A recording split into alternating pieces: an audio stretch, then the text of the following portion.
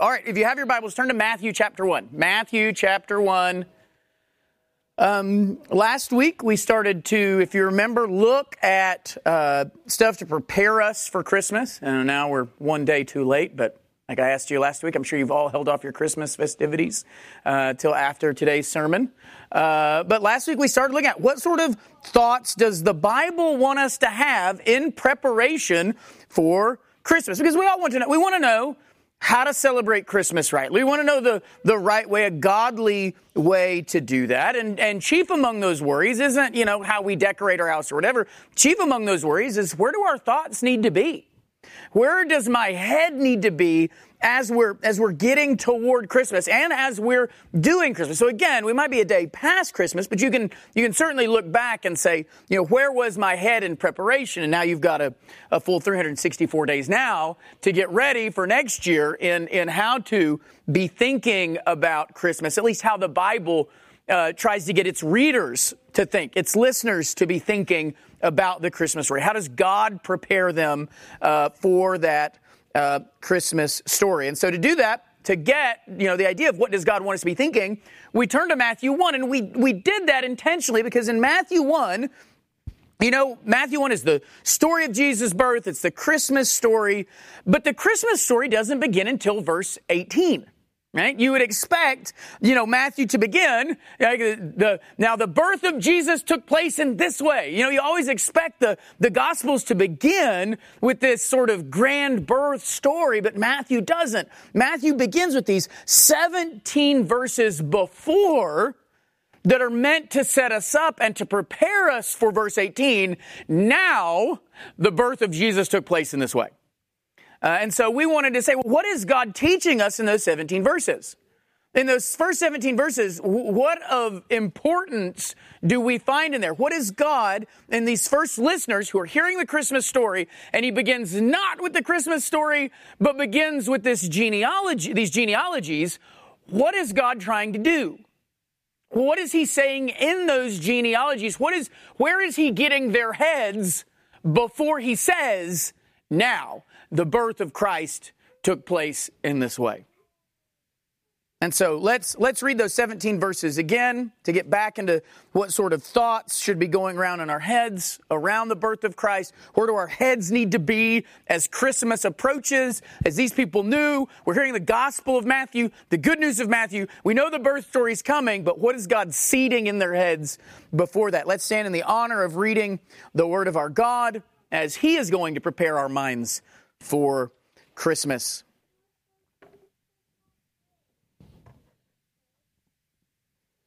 Matthew chapter 1, beginning in verse 1. The book of the genealogy of Jesus Christ, the son of David, the son of Abraham. Abraham was the father of Isaac, and Isaac the father of Jacob, and Jacob the father of Judah and his brothers, and Judah the father of Perez and Zerah by Tamar. And Perez the father of Hezron, Hezron the father of Ram, Ram the father of Amminadab, and Amminadab the father of Nahshon, and Nahshon the father of Salmon, and Salmon the father of Boaz by Rahab, and Boaz the father of Obed by Ruth, and Obed the father of Jesse, Jesse the father of David the king. And David was the father of Solomon by the wife of Uriah, and Solomon the father of Rehoboam, Rehoboam the father of Abijah, Abijah the father of Asaph, Asaph the father of Jehoshaphat, Jehoshaphat the father of Joram, Joram the father of Uzziah, Uzziah the father of Jotham, Jotham the father of Ahaz, Ahaz the father of Hezekiah, Hezekiah the father of Manasseh, and Manasseh the father of Amos, and Amos the father of Josiah, and Josiah the father of Jeconiah, and his brothers at the time of the deportation to Babylon. And after the deportation to Babylon, Jeconiah was the father of Shealtiel, Shealtiel the father of Zerubbabel, Zerubbabel the father of Abiud, Abiud the father of Eliakim, Eliakim the father of Azor, Azor the father of Zadok, Zadok the father of Achim, Achim the father of Eliud, Eliud the father of Eleazar, and Eleazar the father of Matthan, and Matthan the father of Jacob, and Jacob the father of Joseph, the husband of Mary, of whom Jesus was born, who is called Christ. So all the generations from Abraham to David were 14 generations. And from David to the deportation to Babylon, 14 generations. And from the deportation to Babylon to the Christ, 14 generations. Now the birth of Jesus Christ took place in this way. Let's pray. Father, we know that getting our hearts ready, our thoughts where they need to be, for the birth of Christ is not something that is just a matter of centering our hearts and minds where they need to be for 1 week. We know this is the things we should be thinking about throughout our entire Christian life, every day, about who Jesus is and what He's come to do. And so, Father, I pray that as we dig through Matthew 1 here, Father, that You've given us, I pray that You would open our minds to see these treasures in Your Word, and that we would be preparing our hearts for all that we need to think about this Christmas season and about how important the birth of Christ is for our past, for our present, and for our future. It's in Christ's name we pray. Amen. All right, so just a reminder of what we saw last week, and I was going to give you a test and just leave those blank and see who could remember the first 4 that we had done from last week. So what is Matthew doing here? The first thing we saw last week is Matthew's getting us to think beyond the manger. So to understand the birth of Christ, we need not just the story of Joseph and Mary. That's not where the Bible begins, but a story of generations. So really, when you're thinking about Christmas, think beyond the manger scene. Don't think that the birth of Jesus is just something that is just sort of dropped into history. This is from generations leading up to this point. The second thing is to think about how it all began. We saw that in the birth story here in these genealogies that God is using Genesis language. That these first 17 verses are filled with Genesis language. In fact, the word genealogy is the word Genesis. So as you're reading this, or as you're hearing this as a Greek speaker, you're reading it, you're going to catch those same words. And like I said, if someone said, this is the Exodus of Jesus Christ, you go, oh, that reminds me of the book of Exodus. So if someone says, this is the Genesis of you go, oh, that reminds me of the book of Genesis. God's intentionally doing that. And that's made even more clear by the structure. That structure of these are the generations of, remember, is very much a Genesis structure. In fact, it's a structure found only in Genesis, except one time at the end of the book of Ruth. It's a structure found only there, repeated over and over and over. And here we see that same structure pulled out again. These are the generations of. This is the genealogy of. Showing us again, this is a new Genesis. What we're seeing here is a new Genesis. But more specifically, we saw in Genesis, we're supposed to think not just about how it all began in Genesis, we're supposed to think specifically about Adam. So you should be thinking beyond the manger, think back to how it all began, and then think specifically about Adam. Now, we mentioned in Genesis that phrase, these are the generations of, is a phrase repeated a lot of times. It's that specific pattern. But there's one time of all those, these are the generations of, that skips that pattern, and it's with Adam. Adams says, this is the book of the genealogy of. And here we see Matthew, God having Matthew follow that same pattern. This is the book of the genealogy. So think Genesis, think those genealogies, but then specifically within Genesis, one genealogy that Christ is tied to, and that is Adam. Showing us again, not only is this a new Genesis, this is a new Adam. So we're back. This is the beginning stuff, pulling our minds. Matthew's pulling our minds back to Genesis, pulling our minds specifically back to Adam in the book of Genesis, and then we're to think about the Messiah. So we saw this is the book of the genealogy of not just Jesus, but Jesus the Christ. This is the promised one. This is the Messiah of all Messiahs, the Christ of all the Christ, the anointed ones. This is the one that the people of God have been waiting for. And we saw those waiting passages last week, waiting for the consolation of Israel, waiting for the redemption of his people. But that's not all that we can find in these 17 verses. There's a lot in here. I narrowed it down to 9 because I felt like if we just kept going, we'd seem like some of those old Puritan sermons that are like now point 17 from this passage. There's other stuff we might. These I think are the essential things that we've sort of pulled together. Look back at Matthew 1:1. We're still in this first verse. He says, this is the book of the genealogy of Jesus Christ. So it's the book of the genealogy of Jesus, the Christ, what? The son of David, the son of Abraham. So Christ might be the first descriptor of who Jesus is and the most important, but it's not the last. He's not just, this is the genealogy of Jesus Christ.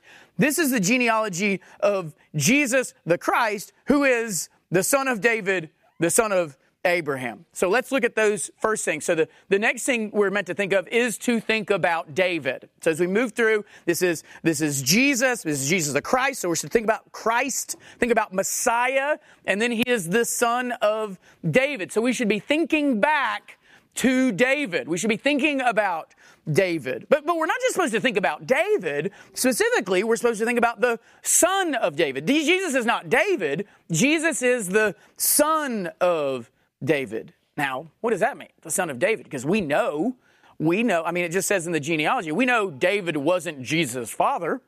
So what does it mean that he is the son of David? God wants us to know Jesus is in the line of David, and that's important, right? That's important for some reason. Well, why is it important to remember that Jesus is, or to know that Jesus is a son of David? In many ways, the son of David. And you guys are going, didn't we talk about this for like 4 months, 2 years ago? We did. So we could delve into, what does it mean, son of David, son of Abraham? We could delve into all sorts of passages, just sort of like shooting through it. What are we supposed to remember when we think about Jesus as son of David?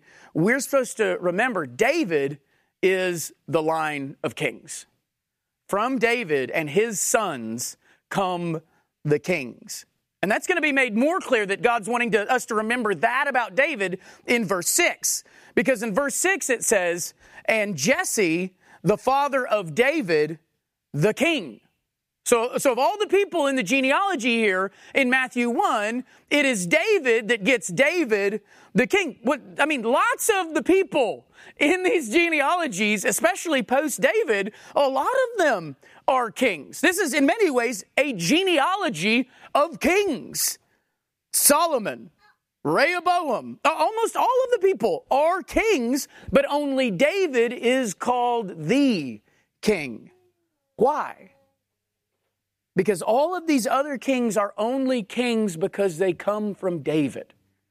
They're only kings because they are sons of David. But God made promises not just to David.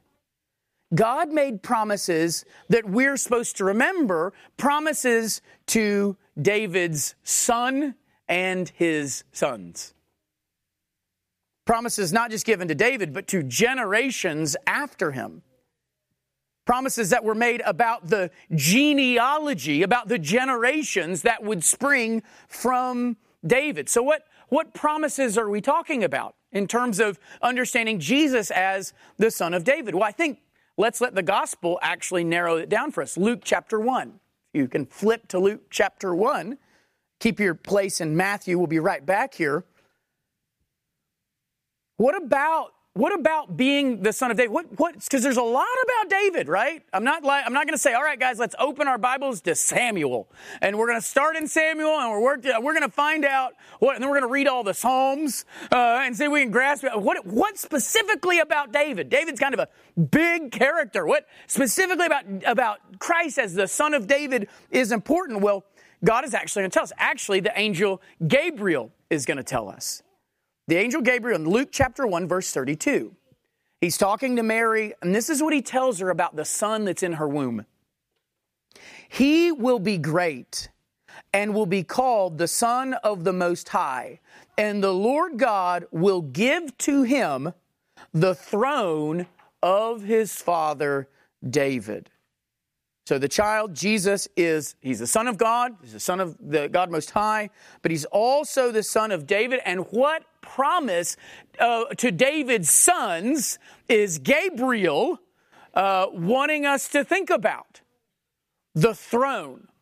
The throne. That he is a son of David, and that means the throne of his father David awaits him. David is the king, and Christ is the son of David. So when we think about the birth of Jesus, we're supposed to think of him not just as David, not just a foreshadowing or a post-shadowing of David. We're supposed to think of him as a son of David, specifically in reference to his kingship, to his ruling. The Jesus who is being born, this Christ, is a kingly birth. This is a kingly son.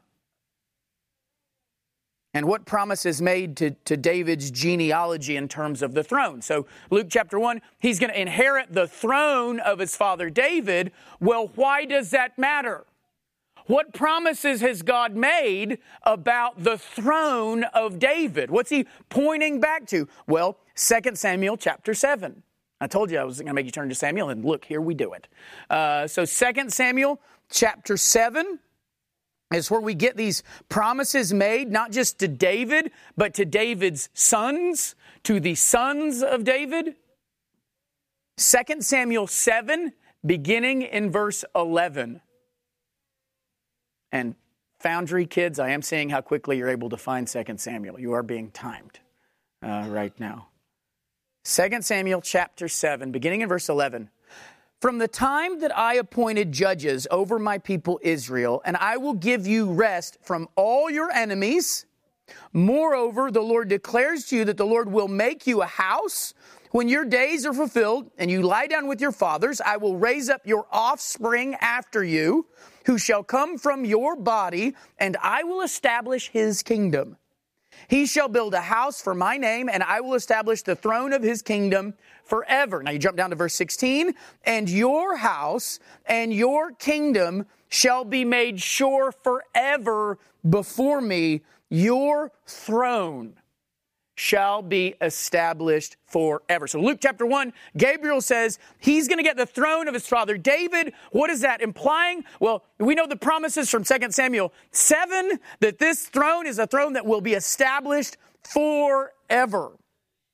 This is a promise made to David's son, that his offspring will rule forever. Now, what's the problem with that? When you're reading this and you see it promised, hey, your son's I'm gonna build him a house, and then he's gonna build me a house. It's gonna be great. He's gonna rule forever. What's the problem with that? None of that has been true of David's children to this point. I mean, Jesus' genealogy is actually pointing that out, right? It's David, and then he was the father by the wife of Uriah of Solomon. But then it's not like, and Solomon reigned forever on his father's throne, as 2 Samuel 7 promises. So what do we see? We see already there's king after king after king in David's line in Matthew 1. Generation after generation that does perish, that doesn't rule forever. But that's all going to change, Matthew is telling us. And Luke is telling us that's all going to change with Christ. In fact, Gabriel points this out to Mary in Luke 1 in verse 32. Right after he'll be given the throne of his father David, he tells her in verse 33, I kind of left this hanging, verse 33, he tells her right after saying he's going to get the throne of his father David, verse 33, and he will reign over the house of Jacob forever. And of his kingdom there will be no end. So what does Gabriel tell? Finally, we've got the son of David that was promised. Because much like with Abraham, as we're going to see, when it says your offspring, really David's going to have a lot of offsprings, but there's one offspring. There is one true son of David, and that is Christ. And he is going to have the throne of his father David, and he will reign forever and ever, his kingdom without end. So the book of Jesus is going to be, the book of the birth of Jesus is going to be the story of a king, but not just a king, because we've had other kings. We've had David, and we've had Solomon, and we've had other kings. This is going to be the story of the king, the son of David, the one to fulfill the promise made to David in 2 Samuel 7. This is the one who will have the eternal kingdom. This is the eternal king promised to David himself, a king whose throne will be from everlasting to everlasting. In fact, we know that the people are waiting for the Messiah to be this. So when Matthew says this is the son of David, and Gabriel's telling Mary, hey, he's going to take the throne of his father David, they don't have to explain to the people, that's right. The Messiah is going to be the son of David. The people are already actually expecting this. You see this in Matthew chapter 12. In Matthew chapter 12, the people are expecting the Christ not just to be a son of David, but to be the son of David. Matthew chapter 12, beginning in verse 23, Jesus is healing the people possessed by demons here. And in verse 23, the people ask this. All the people are amazed and said, can this be what? The son of David. Not can this be the Messiah? Not can this be the Christ? Can this be not a son of David? Can this be the son of David? There was already this expectation that when the Messiah came, as we saw last week, the Messiah would also be the son of David. So again, when the people say the son of David, they weren't just hoping, is Jesus from the line of David? They're saying, is this the one, is this the promised son of David, the one who will reign forever and ever, kingdom without end? The Messiah is born the son of David. So Matthew is showing us from the very beginning, this is the story of the birth of Jesus, who is the son of David. So our minds are supposed to be, as we're preparing and as we're thinking about what's coming, he's already telling us he's the son of David. This isn't just, again, a marker of, hey, he's in David's line. And we go, oh, good, well, the Messiah is supposed to be in David's line. And we can just, you create a family tree and mark it out. He's like, no, this is, to say the son of David is to make a messianic claim. It's to make a Christological claim. This is the one. This is him. And just as the people are going to ask in 12 chapters and say, can this be the son of David? You're already reading going, yeah, I read it in chapter 1, verse 1. Like, I already know this is indeed the son of David. David is not just, Christ is not just a son of David. He is the son of David. More the son of David than even Solomon was. This is the son. But it's not just David that we're supposed to think about.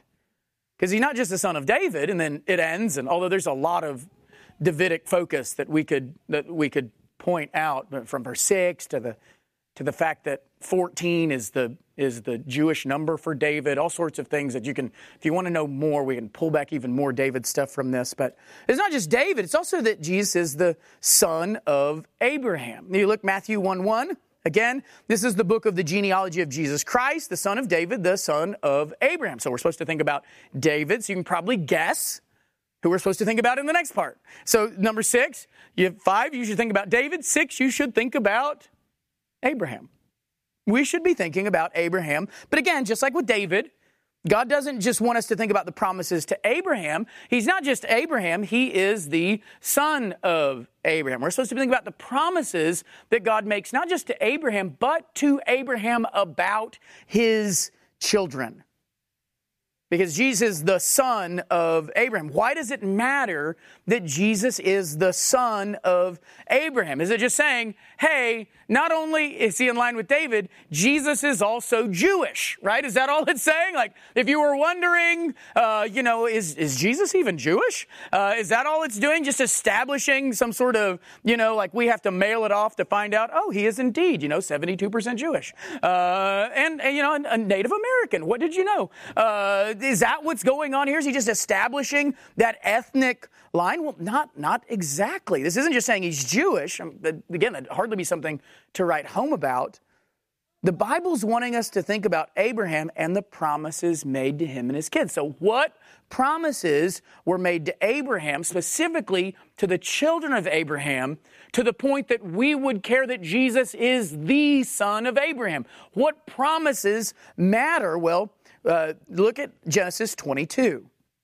Now, we actually talked about this 2 Wednesday nights ago.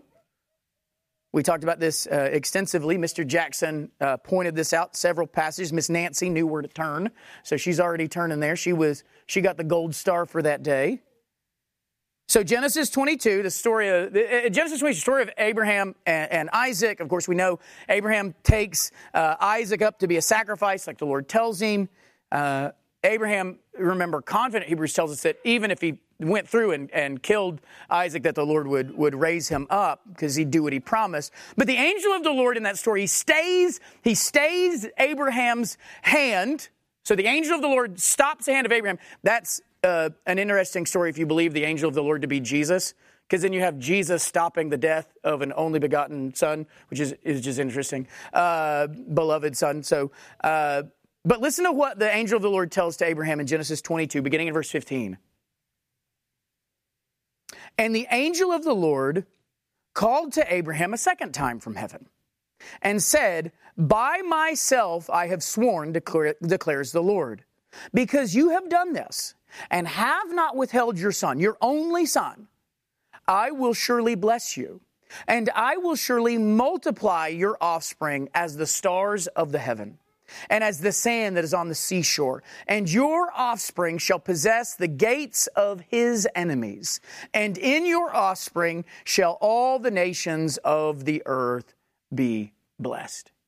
Now, Paul is going to give us a little bit of Old Testament insight here. And Paul's going to tell us that Jesus is that promised seed. He's not just one of the promised seeds to Abraham. Jesus is the fulfillment of that promise. In Galatians chapter 3, verse 16, it says, now the promises were made to Abraham and to his offspring. And it does not say, and to offsprings, referring to many, but referring to one, and to your offspring, who is Christ. So Paul tells us in Galatians chapter 3 already that passage in Genesis 22 is really about the son of Abraham, about the offspring who is Jesus. So Father Abraham had many sons, right? That's true. We don't have to stop singing that song. Father Abraham did have many sons, and yet at the same time, Father Abraham really only had one son. I mean, there were many sons of Abraham. Abraham was able to have children, though he was good as dead. And now we see he continues to bear children thousands of years after his death. There are more children, it promises there, of Abraham than stars in the sky or sands on the sea. That every person the Lord brings to faith is a son of Abraham, Jesus is going to tell us, and that they will number 1,000 times the stars in the heavens, an innumerable number. But even though Abraham had many sons and continues to have sons. So, when Abraham was like, oh man, I'm almost dead. How can I have any children? He doesn't even realize that he's going to be dead for thousands of years and still continue to have children after he's actually dead. God's like, you got this miracle with you and Sarah is nothing compared to what I'm going to do in the hearts of people. But Jesus is the son of Abraham. Christ is the fulfillment of that promised seed. This is the blessing to the nations that Genesis promised us. This is the one who's going to make sons and daughters of Abraham from the Gentiles even. So as we get ready for Christmas and the Christmas story, we're supposed to be thinking about this great promise of worldwide blessing that's going to come not just from one of Abraham's children, but from the son of Abraham. So we should think about, we should think about David, the promise to the son of David, which is what Christ is. He is the son of David. We get the promise to the son of Abraham, which again, Christ is not just a son of Abraham. He is the son of Abraham. The one promised in 2 Samuel, that's Jesus. The one promised in Genesis 22, that's Jesus. And then as we move out of verse 1, what does God do? As we move out of verse 1 in Matthew, God takes us through the family of Abraham. You get Abraham and Isaac and Jacob down generation upon generation all the way to Joseph and Mary and Jesus. And what's funny is, starting in verse 2 till you get down to about verse 17, that's the part we're tempted to skip. Or we're tempted to just kind of breeze our eyes over, right? Because it's a bunch of names we don't know. It might even be a bunch of names that we don't know how to pronounce. We don't even know where to find them in the Bible. So if we're looking at them and they don't have a cross-reference, we go, well, they must not even be that important. Doesn't even have a cross-reference in our Bibles. Plus, we've only got a little bit of time to read, and I need to get something to help me in my spiritual walk. Right? So you're lucky I'm not just reading through just Paul's letters all the time. How's a genealogy going to even help me? I've got my kids crying over here. I've got my wife over here doing this, or my husband, or I've got this going on at work. I need more than a genealogy. I've only got so much time, so let's skim through verses 2 through 17, and then let's get into the meat, right? Let's get into the good stuff. But I'm going to tell you, this is not just a list. This stuff, just give me the first name Abraham and the last name Jesus, and I'm sure the rest is just sort of filler. And this is meant to be an aside. That's also an encouragement for how you read the Bible. Do not skip over genealogies, ever. Do not skim them. Do not skip over them. Do not think the book of Numbers is just a placeholder in the Pentateuch. Don't skip over. There's two grievous errors we commit when we either skip over or just breeze blindly through these genealogies. One is to do that is to treat God as foolish in this way. Either God is wasting his words, either he's just talking to be talking. And he's like, this is the book of the genealogy of Jesus Christ, the son of David, the son of Abraham. Oh, and have you ever thought about Abraham? Well, because Abraham gave birth to Isaac, and then Isaac, and he's just kind of doing that till he gets back on track in verse 18. Either God's doing that, or he doesn't understand what we really need. Right? And so he is foolish in that he thinks a genealogy is going to help me or be useful for me. And so he put it in his Bible as if didn't he know he could have just skipped from verse 1 to verse 18? I don't need this genealogy stuff. So when we've got genealogies, either God thinks we don't need them and he puts them in anyway, or he thinks we do need them because he doesn't know any better. And the truth is, we would never say either of those things about God. But when we skip genealogies, that's what we're implying. We're either implying we're basically saying, you didn't need to put this in here. And I don't know why you did. I don't know if you put it in because you even though you knew I didn't need it, but you just wanted to put it in. Or I don't know if you put it in thinking I would need it, but I don't. Either way, when we do that, we're implying that God is foolish in some way. And again, we'd never say that. And the second thing, and maybe this isn't even more grievous, I don't know. You can, if you want to debate which one is the worst thing to think about God, we can do that later. The second is, if you do that, you are subtracting from God's word. I mean, to skip, I mean, none of us would take passages out of our Bibles. But if you're skipping sections with names, like if you're like 1 name, 2 name, 3 names, I'm done. If you're skipping sections with names, you are essentially removing those verses from the Word of God. Just as, I mean, you might as well have taken out a pair of scissors, because either way, you're not going to read them. If you're skipping them, you are subtracting from the Word of God.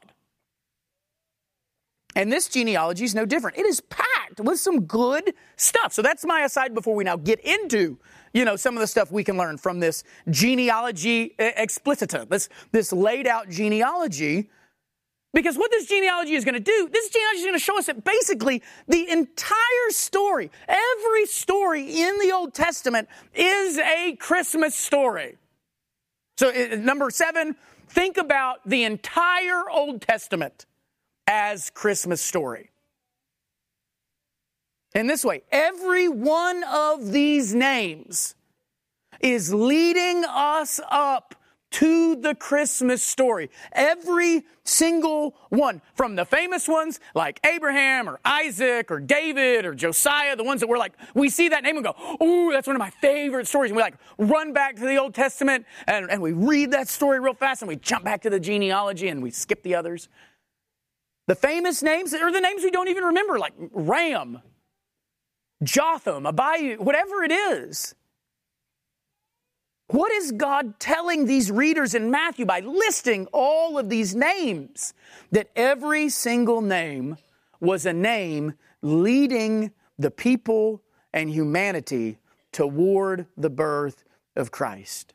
Every story in the Old Testament is a Christmas story, or is at least part of the Christmas story, because they are all part of getting us to this moment. Like Paul's going to tell us in 2 Corinthians chapter 1, verse 20. All the promises of God find their yes in Him. So every promise that God has made is pulling us. So when we've seen it with Abraham, we've seen it with David. The promise made to Abraham in Genesis 22, what was that really about? That was fulfilled in Christ. The promise to David, 2 Samuel 7, who was that really about? That was fulfilled in Christ. Every one of these stories, every one of these lives is here to get us here. To get us to this point in the story, to get us in verse 18, now, right? Now, after all of this story has been going on from Adam to now. So before the Christ has even been born, God is already reminding us that everything is leading us to this moment. And it's no surprise that Matthew's going to be filled. When you read the book of Matthew, it's going to be filled with phrases like what? About how Jesus is the fulfillment of this promise and that promise. If you've read Matthew, you know he's always pulling us back to the promises. This is a fulfillment, as the prophet said. This was to fulfill what was spoken by the prophet. This was to fulfill what was spoken. And here it's no different.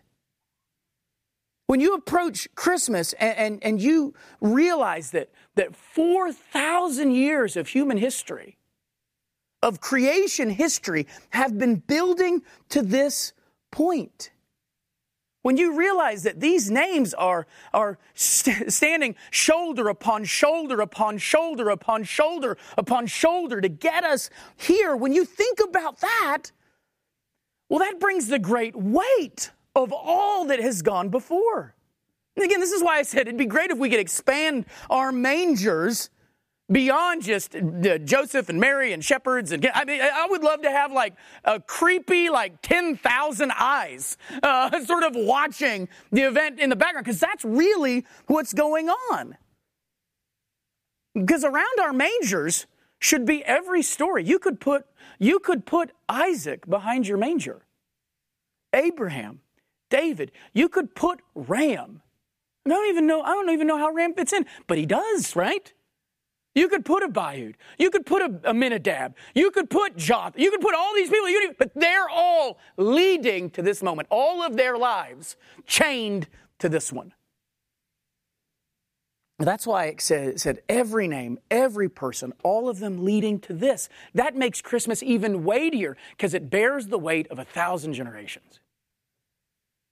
But even those stories, which in themselves would be, great truth and instruction, even those stories, he could have just had these genealogies and been like, look, all of human history, this is the book of Jesus Christ. That reminds me of Adam. This is Abraham's line to David the king. And here's David's line. So we're sort of galloping toward the birth of Christ. That would be alone enough to go, wow, Christmas is a big deal. This has got all the Old Testament behind it. But God does even more. God throws in the midst of these genealogies some unexpected things that catch our eye if we're paying attention, if we haven't skipped down to verse 18. Right? And if we're not just, name jumping, if we're actually paying attention, he puts some things to make us go, ding, like little Easter eggs. Now, this is going to be Christmas eggs. I don't know how that works. But like little things that catch us and go, that's something.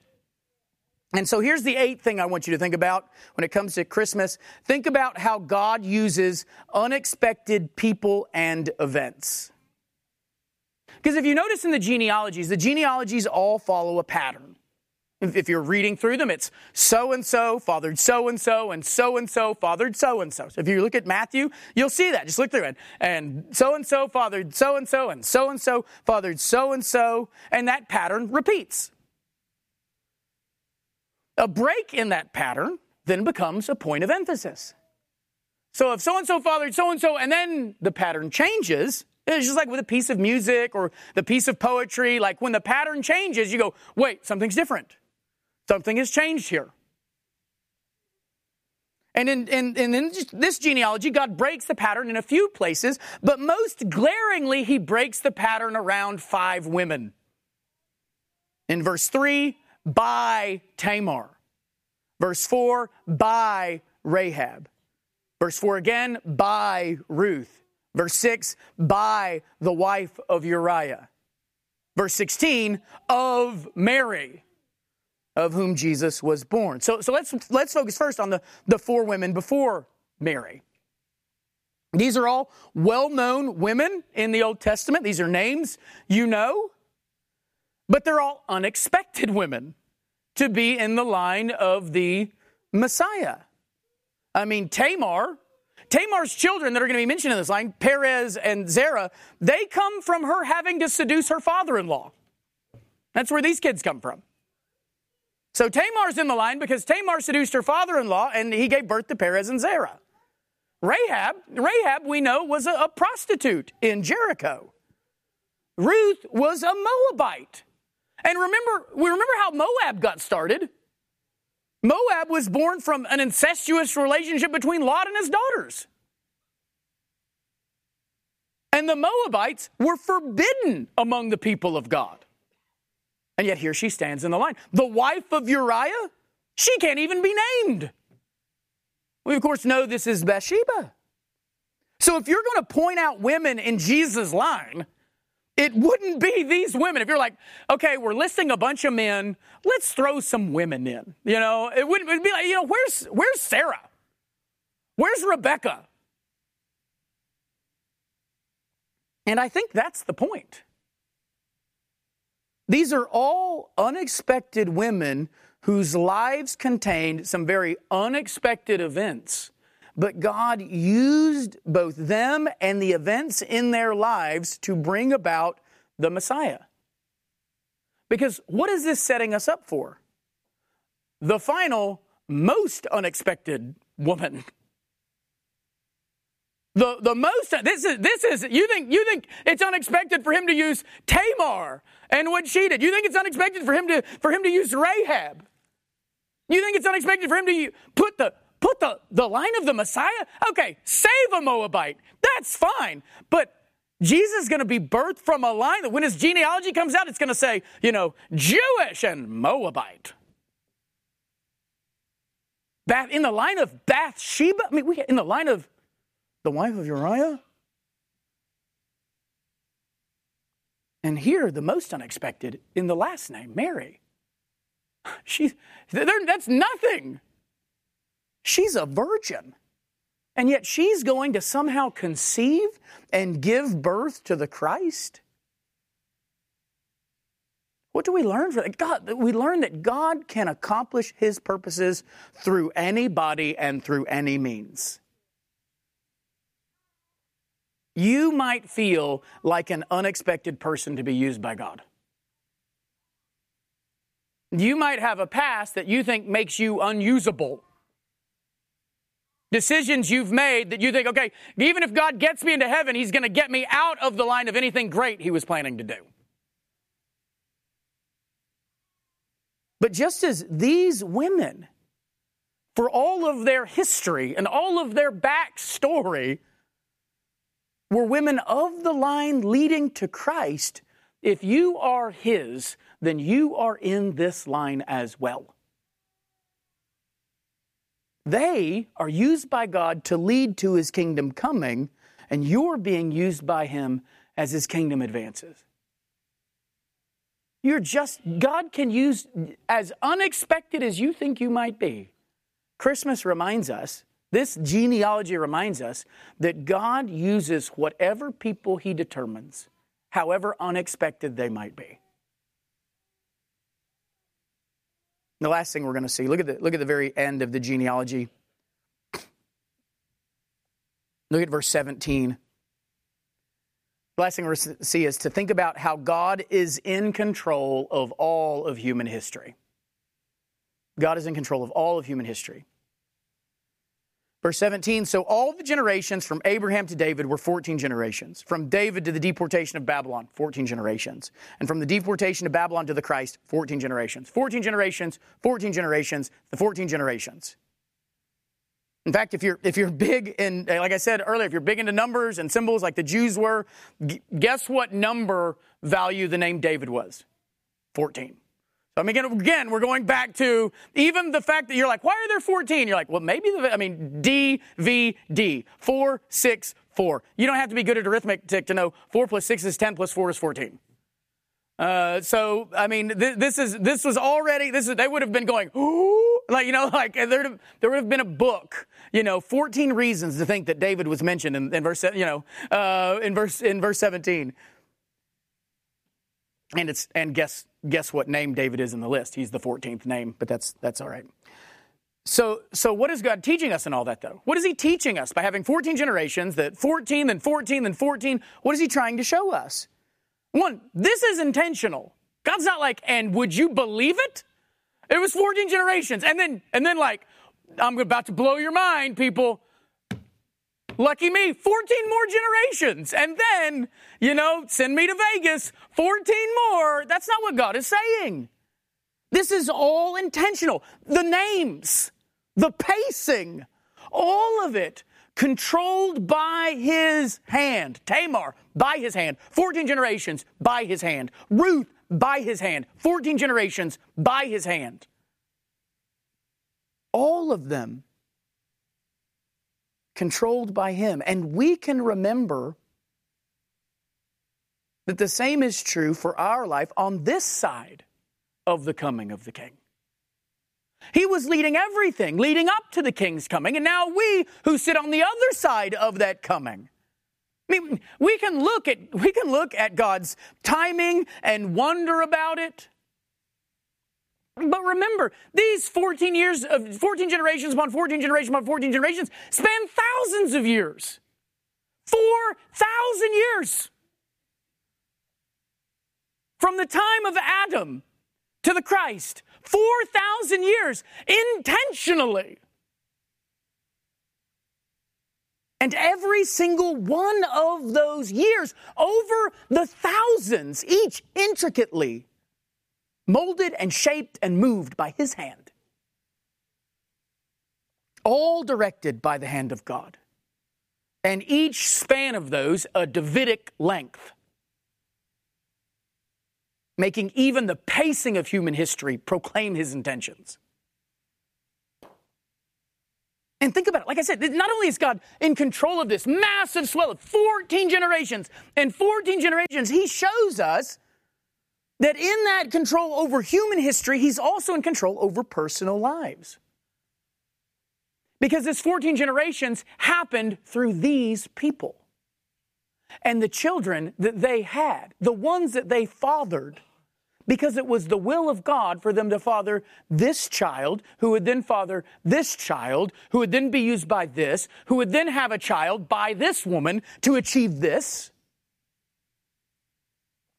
God controls human history, but that control is also over personal lives. God's crafting this worldwide tale, but he's doing it through the lives of fathers and mothers and children, of generation upon generation, all leading to the King and his kingdom. God's in control of that. And God is still telling that story today in us. One day, our lives will be part of that genealogy. Our part in a tale that seems to be long in telling, but that is purposeful in every story, even in yours, as unexpected as you might feel. Who knows when Ram ever realized, the Messiah came from me? From my line? This is the tale that he's been telling of fathers and mothers and children upon children upon children. God's telling the story of his son, but he's telling it through the history of his people. His very real people. And we need to remember, that's another reason as you read the genealogy, another thing to remember, these are real people whose lives are just as real as yours, who are just as undeserving as you, who might have died feeling just as anonymous as you feel now, but yet used by God to do great things, even if it was great things just through their children's children's children's children. There's a blessing in that. And you don't know the way that God is going to use your faithfulness. And you may want the seeds to sprout now. And they may not come to full fruition for 14 generations upon 14 generations upon 14 generations. They were just as real as us, and we are just as important as them. Because we too are his children. God is in control of all of history, and that means he's in control of our lives. He's using us and our children and our children's children to tell the world's greatest story. So when you're thinking about Christmas, think about how God was in control of all of history then and used his people to tell the story. And he's in control of all of history now. And he's using you to continue to tell it. Let's pray. Just as we take a time to think, what should we think about as Christmas draws close? Well, we can always pick up Matthew 1, and we can read where God wanted to take our minds, the minds of his people, before telling us about the birth of Christ. See in your minds even now how he surrounds that manger scene, not just with shepherds and wise men and flocks, but with the entire history of the Old Testament. Every name, every person, every story we love, the stories that even embarrass us, the ones we don't even know, the stories that shock us. All of them surrounding this event. All of them being used by God to get us here from generation to generation. The highs and the lows, but all leading to this. Those great words. Now the birth of Jesus Christ took place in this way. Father, we come to you, our Father, today. But we are your children, and we are children of Abraham solely because of what you have done for us, the fact that you sent your Son to make from us hearts of stone into children of Abraham. And so, Father, as we think about the birth of the Christ and we think about how all of your promises have found your yes in Him, so that now we can utter our amen to you for your glory, because we know you will keep all of your promises and we can trust you and you're in control and you're crafting all of it. Everything from the stories to the timing, every bit that you do is done in faithfulness. And that's true in our lives as well. Our lives may not last 14 generations, but sometimes the things we go through seem to be lasting that long. Our desires to do great things, our desires to see the fruit of our faithfulness sprout 100-fold in front of our faces. But we know we can trust you. And we know that if we're faithful to you, even if we end our lives anonymous to everyone but these who love us most, that there's no telling how you will use our story. There's no telling what fruit you will bring from it. And so, God, help us to remember all that you did through your Son, all of the promises that were fulfilled in Him. And may that cause us to hope as we see our unexpected lives used by you in some amazing and unexpected ways. May we trust your faithfulness. And may we utter our amen to you for your glory. It is in Christ's name that we pray. Amen.